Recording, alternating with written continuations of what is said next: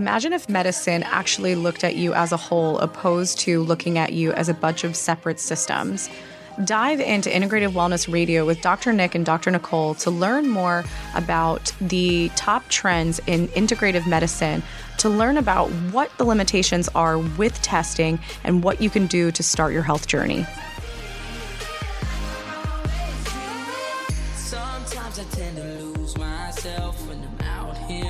So obviously all of these different factors when it comes to diet and prenatals play obviously a very big role in immune system development.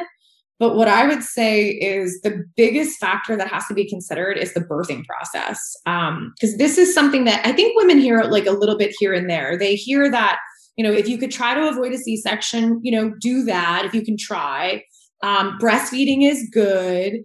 But I think a lot of women don't really know more detail other than that. It's like, this is good if you can do it. If you can't do it, that's okay too. So I'm actually curious, like with your knowledge around, everything from the birthing process to like thoughts on C-section to thoughts on breast versus bottle, like what's in your knowledge base right now based on the research you've done? So in full transparency, a lot of like my decisions regarding like my birthing plan and what I plan on doing in regards to breastfeeding and stuff, I haven't really done research. I've really tapped into like, how is this going to make me feel? Yeah. And if there's anything I learned in just my conceiving journey, it's like, I really have no control over any of this. So just surrender to what is supposed to happen. So I would love to go in and naturally give birth to a baby without an epidural. And I would prefer to deliver vaginally, but also know that and trust that if my baby needs to be taken out through a C-section, like that's fine, like let it be. And then in regards to breastfeeding itself does not feel good to me.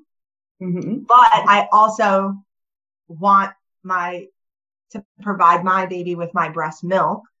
So what feels good right now is pumping exclusively so that the baby does get the breast milk, but that it won't be like physically latching onto me or that I don't have to be the only one feeding it. Yeah, for sure. Yeah. So I think what you said is huge because even as we navigate the conversation around, post-birth and, how to start making medical decisions for our child is we have to do what is best based on our value system that really keeps us away from fear-based decisions. So if you are in a place of doing something that scares you, it's okay if something scares you and because it's uncomfortable and it's unknown, but it's like, that it's the best decision for you. But it's another thing if you're just in actual fear of that decision or that possibility or that outcome. Right. So we always have to make decisions based off of what feels the best to us. So like a lot of people have said to me, they're like, I'm doing a home birth. And they're like, I can't believe you're doing a home birth. Like, I just can't believe you're like opting out of the possibility of an epidural. You're opting out of all of these things. And for me, I have more fear around a hospital setting. And it's primarily because I do what I do for a living because I never wanted to work in a hospital. It doesn't feel good to me. For me to be in that environment in one of the most vulnerable moments of my life is not something that I'm willing to do. Secondary to that is there are certain interventions that I don't feel is best for me or my baby. And that's everything from Pitocin to C-section to drops in my baby's eyes and things like that. So I know the reality that hospitals follow protocol and that if I'm in a long labor and there's turnover of nurses and I'm starting to get out of it, that I can't keep repeating myself because I'm not going to maybe have the energy for it to say, I just want to remind you guys, I don't want that, or I don't want that. So for me, a home birth is exactly what is right for me. And I don't have fear around it. If I get exhausted and I need to go to a hospital, so be it. That's fine. But I'm going to be a lot more comfortable in that environment. There are most women that are scared shitless about the idea of having a home birth. And like, don't do a home birth then. Like, you have to do what feels good to you. So I think that that's a really important point to drive home, is that, you know, our births shouldn't look the same. And what I'm saying about what I'm doing isn't the gold standard by any means. Absolutely. It feels right for you. And like, there's parts of what you feel good for you that totally resonate with me. Like, I don't want to be induced, like trusting that the baby will come when it's time and naturally, and not putting stress on unnecessary stress on the baby and stuff like that. But a home birth, I'm definitely one of those women that is like, home birth scares me. But I definitely want it to be like, you know, I'm very lucky. I have a very near and dear friend who is a labor and delivery nurse at the hospital that I'm delivering at. And she's actually known as like the hippy dippy nurse. She's very like, and one of the things about a home birth that I know I need to go in there and advocate for is like, I don't want to be on my back.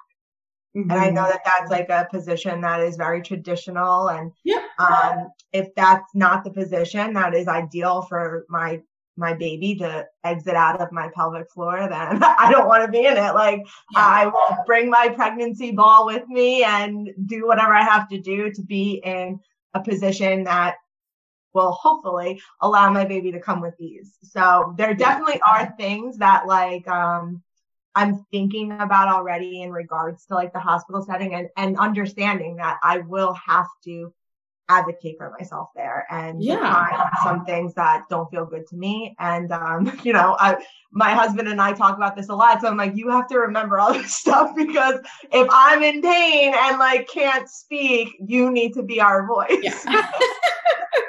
100%. But, you know, when it goes back to really the immunity part of it is, you know, being able to really try, depending on your body's ability and depending on, you know, your level of risk, is going through the actual vaginal tract opposed to a C-section is something that is massively important for the immune system.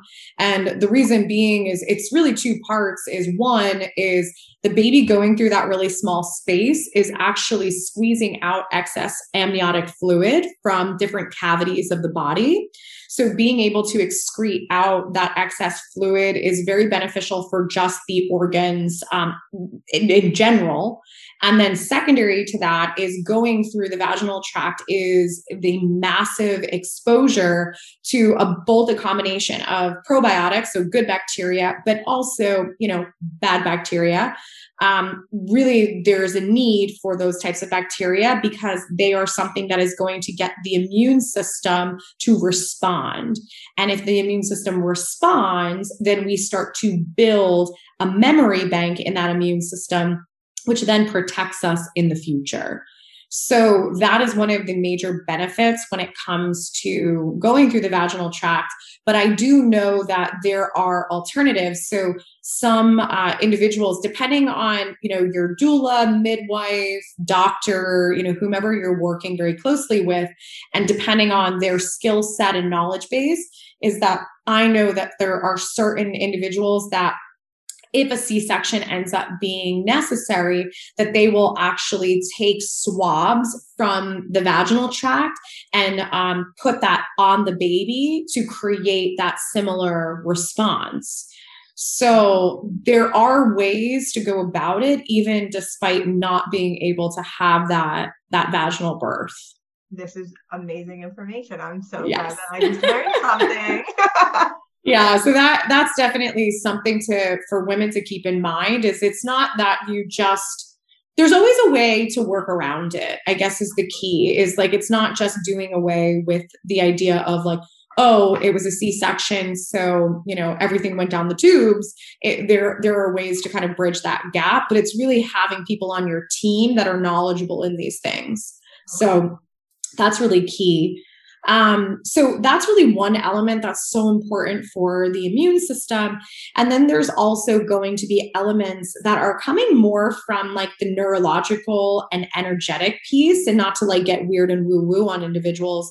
But when you are able to have your baby and have that skin to skin, you're creating a massive energetic connection. You're also going to be stimulating aspects of the neurological system, which then in turn is going to actually have a lot of benefits on the immune system. So that skin to skin is really important. And I know depending on circumstances, if there's any type of emergencies, and then also depending on the protocols of the hospital, sometimes that baby goes directly to mom and sometimes that baby gets taken elsewhere. So women should really try to advocate for, like, I want to have that skin to skin immediately, because it's way beyond I just want to hold my new baby. There are actual benefits to it when it comes to the health and wellness of the baby as well. Yeah, I feel that. Yeah. So the breastfeeding piece. So it's kind of interesting because breastfeeding is just thought like everybody should breastfeed, and breastfeeding is the best thing for your baby. Not to totally horrify people that are listening, or even yourself, is that the unfortunate reality about this is that we are all pretty toxic, and it's not, we're not doing it intentionally, but once you know what I know, there is a constant slew of toxins we are all being exposed to since we are born. And by the time, we get into our 30s, 40s, et cetera, and, we're then embarking on having children, is that unless you have been knowledgeable and you've grown up with a, holistic family that advocated for detox, chances are we have some level of crap in our bodies. And that's everything from, pesticides to chemicals that are in plastics, to the chemicals that are in perfumes. Like, we've all used this stuff. There's nothing to feel bad or guilty about. But I find that some women that are unaware that that is a possibility, they get very distraught because they're having a lot of trouble with breastfeeding, but their baby is having a bad reaction to their breast milk. Mm-hmm. And you will pass certain toxins through your breast milk. So when women are like, intuitively, I don't feel like this is right for me, or intuitively, I don't feel like this is right for my baby, like, honor that, because it might be your body signaling, saying like, this isn't great. But I will say, and this might be a great solution for you, because you're saying like, I kind of want to have that balance. But again, maybe this being on your radar it's your body intuitively saying like, hey, maybe your breast milk might not be as pure as you think. And that's why you want to do a blend of maybe bottle and breast. But high dose chlorella. Chlorella is very safe to take while you're pregnant. It's very safe to take while you're breastfeeding. But chlorella is it's algae, and it's a blood purifier. So this is something that has actually worked really well in purifying the breast milk, that women produce more and their baby stops having reactions to the breast milk. Wow. Yeah. As I've been thinking about, okay, do I want to breastfeed? Do I want to pump? Do I want to formula feed? My initial thing was like, oh, well, if I breastfeed and, my baby will be getting nutrients through me, not once thinking, and I'm fully aware of like how we absorb toxins throughout our whole life and stuff. And I've over the last couple of years have tried to like really switch a lot of the products that I use in my household to like more cleaner, safer things. But not once did that even cross my mind that like toxins can be spread through my breast milk. Wow. Yeah, it's definitely, it's more common than people realize. Yeah. But also too, I'm glad you just said that about the personal products, because I get that comment all the time is, how did you find toxins in my system? I swapped all my personal products, my deodorant, my shampoos, my conditioners. I'm like, how long ago did you switch it? They're like, a year ago. I go, you're 45. You've been using the other crap for 44 years. Like, it didn't go away. Like, it's still. I switched it about 4 years ago, but I'm about to be 33. So for 28 years, 29 years, I was using toxic. Oh yeah. And then I breathe in toxins probably every single day in like my work environment. Oh yeah. It's funny because I think back, I'm like, oh, all the, I don't know, Maybelline and Revlon, all those like, the pharmacy makeup that you learn about later and all the chemicals in it. And I'm like, I was a perfume queen. I sprayed that right on my skin, Bath and Body Works all day, every day. 100%. Yeah. What was it like? Cucumber melon scent? Yes. Juniper breeze or something. I actually just saw like, I'm not on TikTok, but I'm on Instagram, and somebody recently posted like a TikTok of that, of like all the Bath and Body Works scents, and like you're from the 90s if you know these scents. And you're like, I know all of them. All right. So as we kind of segue into the last part of the conversation today is, one of your biggest question was around, vaccinations. And again, this is a very sensitive subject, especially where the world is at right now. Yeah. But I think a couple of things that people just need to understand about this is that, first of all, number one is when, you and I were kids, if you're in your 30s or older, the things looked a little bit different in how vaccines were administered. So, we're talking a lot less. The numbers have, I don't even want to say doubled. I think they've actually quadrupled in the past few years with how much is being required, even before the age of 5. So we're talking about a lot of shots in a very short amount of time. But this is something that's really key that I've learned through my years, is that number one, the immune system is not fully developed until age of 1. So most of the shots that are being administered before the age of 1 are not actually overly effective because the elements or the aspects of the immune system that would induce the reaction against the vaccine to create that immunity and create that antibody response, that part of the immune system is actually not developed yet. So that's just one consideration. That's not my opinion. That is physiology. This is something that can actually be looked up and looking at the immunology before the age of 1. So that's just one thing to consider is, are you administering something that you're getting benefit out of? Because that's the whole point. The whole point is let me administer this to then create immunity, which will then create protection. Are we creating a false reality around that protection? Like, are we truly creating immunity, or are we creating more of a mental ease? So that's really the key thing. And that goes back to my point that I said before, is that if you are that individual that you're going to be so terrified of your kid going to daycare and terrified of your mom or dad holding the baby because you're terrified that that baby is going to get exposed to different things and be sick. Like, you have to be able to bridge that gap with your own mental health and your own fears, because unfortunately, people can think this sounds crazy, but your fear as the mother will translate to that child. It's like you're very connected. You're holding that baby constantly. That baby 100% can feel your fear, and fear will drive down the immune system. So then all your fears will come true, that you have the sick baby that always has the ear infections and the respiratory and so on and so forth. So you have to understand that as a mother, you do affect your child pretty tremendously. And it's not just because of your breast milk. It's based off of where are you at mentally and emotionally as well. So you got to be able to weigh that out. But, for myself is like, people are like, wow, so like, you don't really fear that. And I'm like, I don't, but I also have a toolbox that not a lot of people have.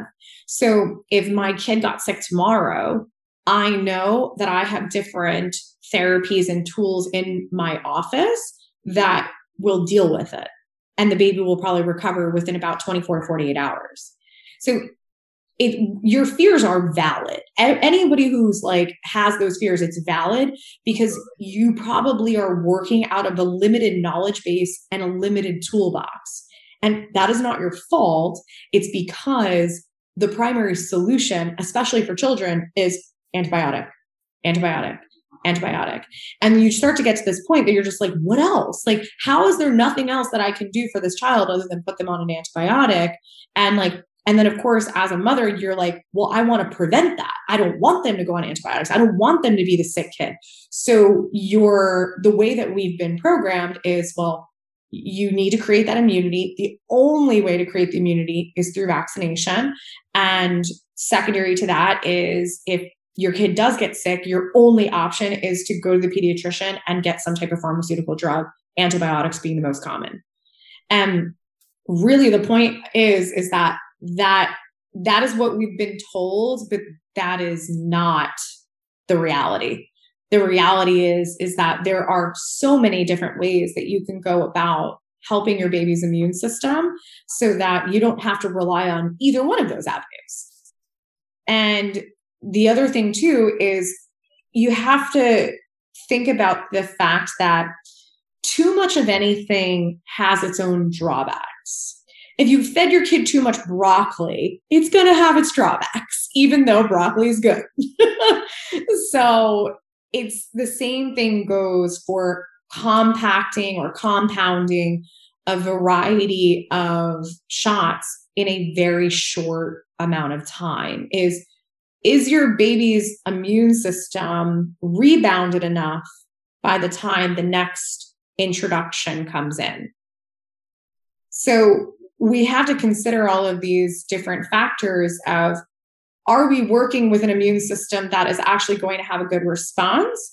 Or are we working with an immune system that is fragile? And some of the examples around that is, was your child premature?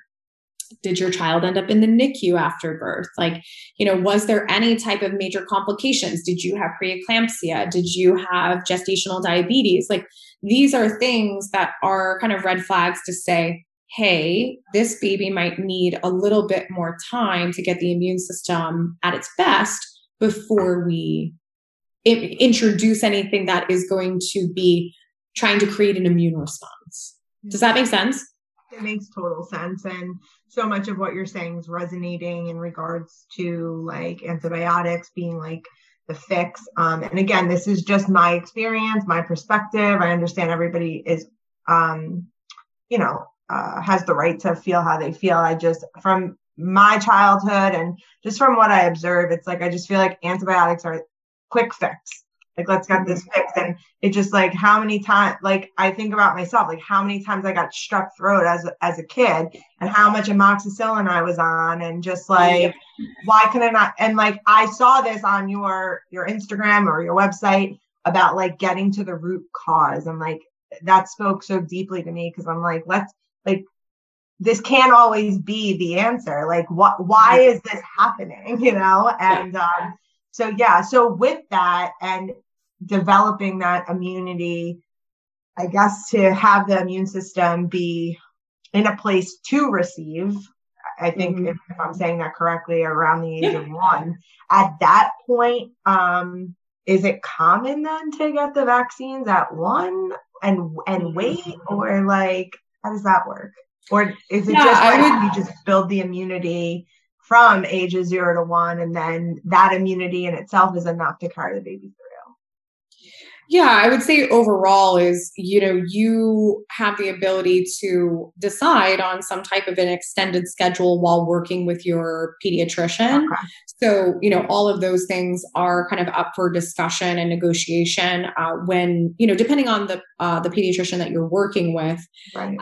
But I really advocate for any mother, father to really look at the vaccines and look at what's called the package insert. If you type in a vaccine and you type in package insert, it will actually tell you more about the mechanisms. It will tell you about the ingredients. It will also tell you about the potential side effects. because you would assume that that your practitioner is going to be well versed in all of the contents of that package insert. But very often they're not. And there is definitely some issues with certain shots that shouldn't be administered in combination with others, so on and so forth. So that's like one thing, is that I really recommend for people to do that research. Okay. Because if you have a child who has any type of neurological issues, and you're noticing they're not developing at the average rate, or you're noticing they don't make eye contact, or you're noticing that they're not crawling or walking at certain times, is that you have to kind of know that there might be something that is inhibiting that progress and that development.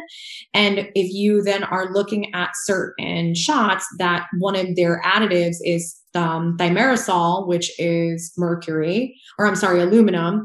And then you're also looking at, so mercury and aluminum are both going to be ingredients in certain shots, is that when you look at the toxicology reports of those are neurotoxic, so is that the best thing for you to be doing at that moment if you're already seeing developmental delays? And that's really your choice. If you say, well, if I rather my kid never have mumps, and that's going to be more of a priority for me than maybe altering the development through these chemicals going into the body. So like, that's really up to the discretion of the parent. For me, it's like, I personally had my own journey of detoxing from mercury that took me years. And it wasn't just from vaccines. I'm sure that was part of the issue. But secondary to that was I was big with eating fish and sushi and, canned tuna growing up, thinking I was healthy. And it took many, many years for me to detox from mercury. And then I also realized how that negatively impacted my brain, my mood, and my ability to even be a good student, which was one of my highest values. So there's definitely things that we need to understand are not overly black and white. And I think if this pandemic taught us anything, is we really do have to do the research, because the research is not in our faces. And we are not necessarily always being given information through our practitioner that's saying like, here's the pros, but here's the cons. It's usually like, here are the pros. You better do this because there's a lot of pros. And very often if you say, is there any cons to it? They're like, no. And that's based on their training. So we all know that everything has pros and cons. Like I said, eating broccoli has pros and cons. Yes. So for us to say that every single medical procedure is safe and effective, and that there is very little cons to most medical procedures, like, that's false. That is not truth by any means. And the last thing that we would ever want is for moms to learn that the hard way. Is to say, I followed the schedule because I thought everything was safe and effective. And then my child stopped speaking at 2 years old, which is a very, very common thing that I hear. And that is when we often see the MMR shot. That creates a massive jarring effect to the body, not in every child, but in some. Right. So we really need to always kind of know that there is pros and cons, and it's a matter of looking at your child and really understanding, where is your child at from a neurological perspective, from a developmental perspective, from an immune system perspective. If you're not willing to say like, oh, my kid's had chronic ear infections, chronic strep, has been in the hospital for, respiratory issues, and also is having developmental issues,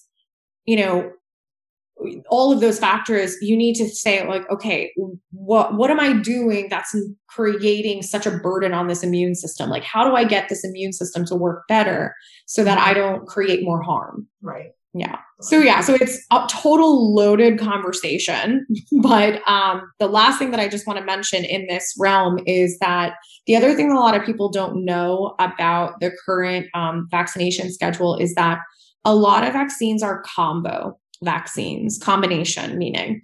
So like MMR is a perfect example. So that's mumps, measles, and rubella. DTaP or DTP is going to be diphtheria, tetanus, and pertussis. So there's a lot of these combinations that sometimes going into the body of a little one is just a lot. It's a lot in that time. And that is another aspect, is just understanding that very often when we see any type of setback or reaction, or even a spiking of a fever after a shot, it's very often coming from those combination shots. So we kind of need to be able to know that if you're doing multiple combination shots in one day, that could be very burdensome to the individual as well. Yeah. And last but not least is look at the schedule. You can Google it. Just Google, vaccine schedule. And when you look at it, and you can also look at it now, and then also what it was even 10 years ago. And that's when you're able to see like, whoa, like this is a huge difference. And why is this so much more abundant than it used to be? And why are, kids getting shots for STDs as infants? Yeah, those are a lot of my questions. So, and I look forward to doing some more research and doing that, like, what did you say? Package insert? Yeah. Okay. It's the package insert's very eye-opening when you're able to see the very specific ingredients as well. And then if you can research each ingredient on its own, and you'll be able to see that some of these ingredients, have skull and crossbones next to them as, toxins. So it's just like, we can say, oh, in a small dose, it's no big deal. But would you give your baby a small dose of rat poison and say, oh, it's no big deal? No, you probably wouldn't do. You would actually go to jail.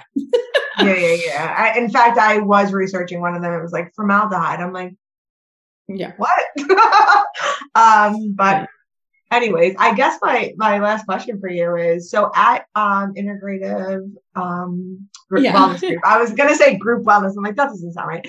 Do you guys work with babies and toddlers? Yeah, so we work with a lot of kids. We tend to work with a lot of families, just because usually mom makes her way in and then brings the kids in, and then they drag husband in, kicking and screaming, and then he loves it. That's the most common pattern we see. But yeah, we actually work with a lot of different kids, and obviously every kid is different in the capacity that we work with them.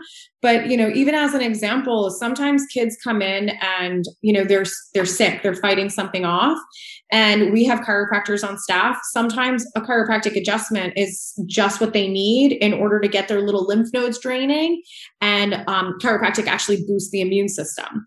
So that sometimes alone is what the fix is. And then other times we're introducing, supplements like liquid, vitamin C or liquid herbs that are helping with the immune system in that capacity.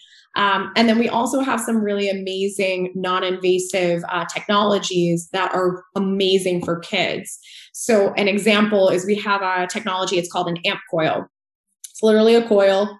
The kid sits there with the coil sitting on their belly, and there's an immune boosting protocol. And it takes about 20 minutes for the protocol to run. And you press go. They get to sit there. We have little movies running in the back in our little detox spa area. And they get to watch a movie as the machine does the work. But what it does is it sends in frequencies into the body that upregulates the immune system. So we'll find sometimes that's the best alternative to a kid that is either currently sick or just mom's trying to prevent them from getting sick. So there's a lot of really cool things that we do. And then in the event that we're working with a kid that, ends up having certain toxins, one of the things that the kids love is our ionized foot baths. So we have like a little kid chair, and again, they get to watch a movie, and they put their feet in the water, and the water turns different colors as it pulls toxins out. And they're like, oh my God, this is so cool. But that's actually the company that created the foot bath. They've done a ton of research on kids with ADD, autism, and Asperger's. and they've seen dramatic results in their case studies with these kids having a massive reduction in symptoms just by doing the foot pads.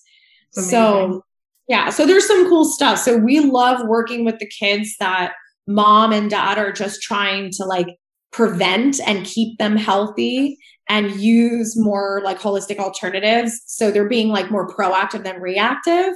But of course, we do work with kids on the other end of the spectrum, kids that have already developed something from ADD to autism to Asperger's to other types of neurological conditions. And we have great success with that. But of course, it takes more time. Absolutely. Yeah, I'm like I'm going to set up my discovery call very soon. And I'm very curious to have like a test done to see like what toxins are in my body, because I'm sure there's plenty. Despite some, join the club. Some natural changes that I've made over the last few years, but I know that there's buildup of stuff within me. And wow, this was such a great conversation. Thank you so much. Yeah, of course. So to all of our listeners, I hope this was really helpful. I was excited to bring on Tara just because, I knew that her questions were questions that a lot of you probably have, because they're just very real, raw questions around this topic. And, we're really scratching the surface getting into this, because there's obviously so many different ways that we can go. But I hope this was something that at least provided a foundation of knowledge and really gets you all to start being more proactive in researching and being your own advocate.